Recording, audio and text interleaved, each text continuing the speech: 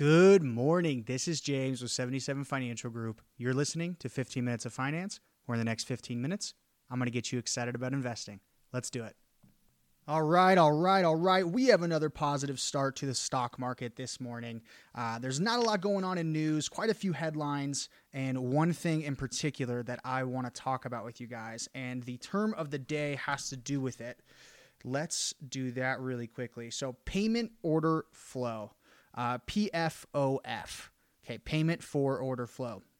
Now, this is not exactly an exciting term, but it's critical for every investor, especially young investors, because they have the most to lose because they have the longest time horizon. Okay, so, and I'll explain everything, but let me get the definition first before I explain why. So payment for order flow, PFOF, is the compensation and benefit a brokerage firm receives for directing orders to different parties for a trade execution. The brokerage firm receives a small payment, usually fractions of a penny per share, as compensation for directing the order to a particular market maker. Excuse me. For options trades, which are puts, calls, options are advanced, so don't worry about that, guys. But it's pertinent here because they make a lot more money. It's not fractions of a penny. For options trades, the market is dominated by market makers since each optionable stock could have thousands of possible contracts in existence. Payment for order flow is basically ubiquitous for options transactions and averages less than 50 cents per contract traded. Okay, so just keep that in mind. So just generalization of what it is a compensation that a brokerage firm gets for stock being traded. Okay, so I'll dive into that in a little bit. Let me get to the news really quickly, but that's important for the main topic today. So what is happening in the news? U.S. stock futures are ticking upward Tuesday morning after the S&P rose 0.4% yesterday to notch its 53rd record close for the year. That's awesome. And also, guys, just remember, stock market, economy, those are different. Okay, just because the economy isn't necessarily doing well, it isn't exactly booming. The stock market is on its way up right now. And there's no necessary, for sure correlation between the two. Oftentimes they're correlated, but it's not necessarily required that they both succeed for them both to succeed. Okay, let's see. Where was I? Sorry, guys. I always go off on tangents when I'm reading. Oh, here we go. European and Asian markets are higher, as are the treasury yields. The 10-year note currently pays 1.294%, which again is not so good. But that's the safest investment you can technically make. So the S&P Case-Shiller Home Price Index data for June will be released at 9 a.m. The index, which measures prices in the 20 largest cities in the U.S., rose 16.6% year over year in May. Chicago's Purchasing Managers Index, PMI, data for August will be released 45 minutes later, giving investors a snapshot of industrial activity in the Midwest. Economists expect a reading of 69.4, down from 73.4 in July. The Conference Board will also release its Consumer Confidence Index for August at 10 a.m. It's expected to show a reading of 123.1, down from 129.1 in July. So why is the PMI possibly down? I mean, I would just say we're coming out of summer. I mean, technically, I think fall starts in, I think it's like September 22nd, I think. So usually in the summer, things are always slow. Not necessarily down, but they're always slow. Just that's typically how it is. Everybody's traveling, kids are out of school, parents got to deal with that, etc. Okay, oil prices.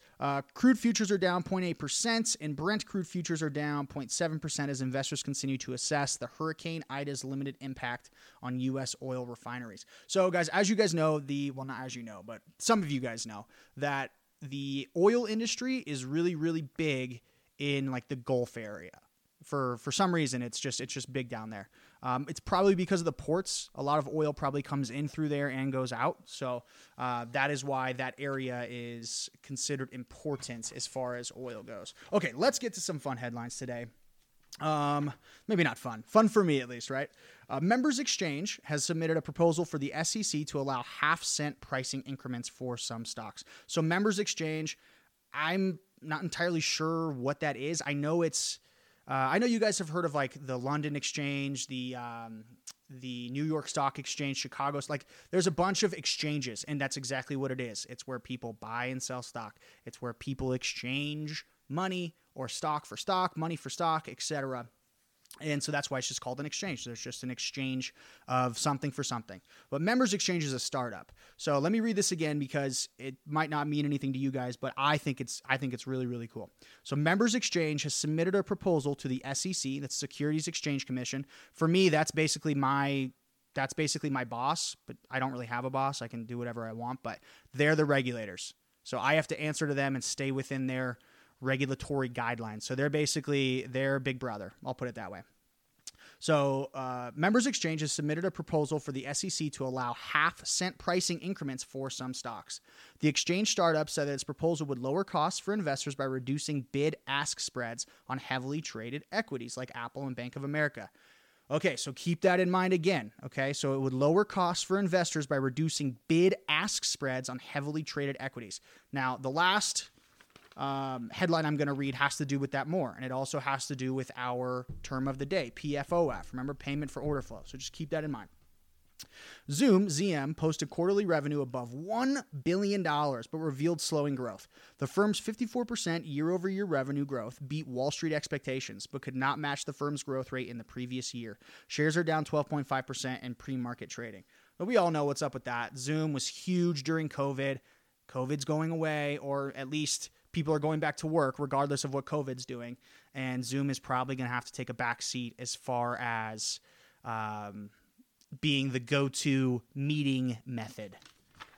And let's see, we got one more? Yeah, we got one more. So this is the big one. The SEC chair, Gary Gensler, told Barron's that he is considering banning payment for order flow, PFOF, for brokers. Shares of Robinhood, for which payment for order flow is a major revenue generator, are down 3.3% in pre-market trading. Okay, so this is the big story today, at least in my opinion, it's the big story. So Robinhood is notorious for not having trading fees, right? So that's how they got big in the first place was, there's no fee for trading. So people like myself who, whenever Robinhood came around, we were 19, 20 years old, and we were like, okay, well, we've got $1,000 because we got it for our birthday or we got it from this weekend job we have. Hey, instead of getting a tattoo, we want to invest it, right? So what Robinhood was the natural place to go because we could invest that full $1,000, or so we thought. So this is the lesson I want you guys to take from this. Whether I manage your money, whether another advisor manages your money, or you manage your money, there are always going to be undisclosed and hidden fees. And maybe not undisclosed, but they're deep within a size or a font 6 paragraph amongst 5,000 pages of prospectus and other financial agreements that you probably get when you sign up with a broker or an RIA like myself, an investment advisor. And you're not going to read all those. You're just trusting that the guy you're working with or gal is doing the right thing. And that is one of the ways people in this industry make a lot of money. Now, I know whenever I read the subscription for you, let me read it again just for just the last part. The brokerage firm receives a small payment, usually fractions of a penny per share, as compensation for directing the order to a particular market maker. Now, I can't get into the whole process, right? I can't go from A to Z for you from say A is me at 20 with $1,000 being like, hey, I want to buy Tesla. And then Z is me, hey, I have $1,000 of Tesla stock in my account. That A to Z may seem like a very simple, 1 + 1 = 2 transaction, but it's not. And I can't get into the whole thing because we will be here for way more than 15 minutes. But just to give you a breakdown of generalization, I'm going to skip a few steps, but this is essentially the way it works. So a broker, I want you to consider a broker as anybody who you go to. So say it's Merrill Lynch, it's Robinhood, even TD Ameritrade, all these places, basically anywhere where you can buy stock, that's considered a broker. Okay. For the most part, generalizations here for the most part. But so the way it works is you go into the trading platform and then you put in the ticker Tesla, TSLA, right? I want to buy Tesla. Well, what happens is they'll give you a price. And remember, prices are changing every second because there's money coming in, there's money coming out, there's news coming out. It's all a big equation with all these variables. But when you put that ticker in and you get a price and you say, okay, submit, execute this at this price, what actually occurs is there's a bid and there's an ask, which that was mentioned in the headline as well. And the bid is what somebody is willing to pay for it, right? And the ask is what the person selling it is willing to sell it for. And a market maker is someone that combines the two. So a market maker will find 20-year-old me who wants $1,000 a Tesla. At that time, I don't know, it probably would have been, 200 shares or something like that. It would have been a lot. Maybe 150 shares, somewhere in there. But they would have matched me with someone who was willing to sell Tesla. Okay? And there is a spread, the difference between the bid and the ask, and there's money to be made in the spread. And so what happens is those brokers, like Robinhood, will take pennies off of that. Okay? So say it was 100 shares, just 100 shares, and they took just 1 penny as an example. Well, per share. So now they get $1. But if there's, 5 million trades going on the whole day, that's $5 million. Now, that's obviously an oversimplification, but that is how that works.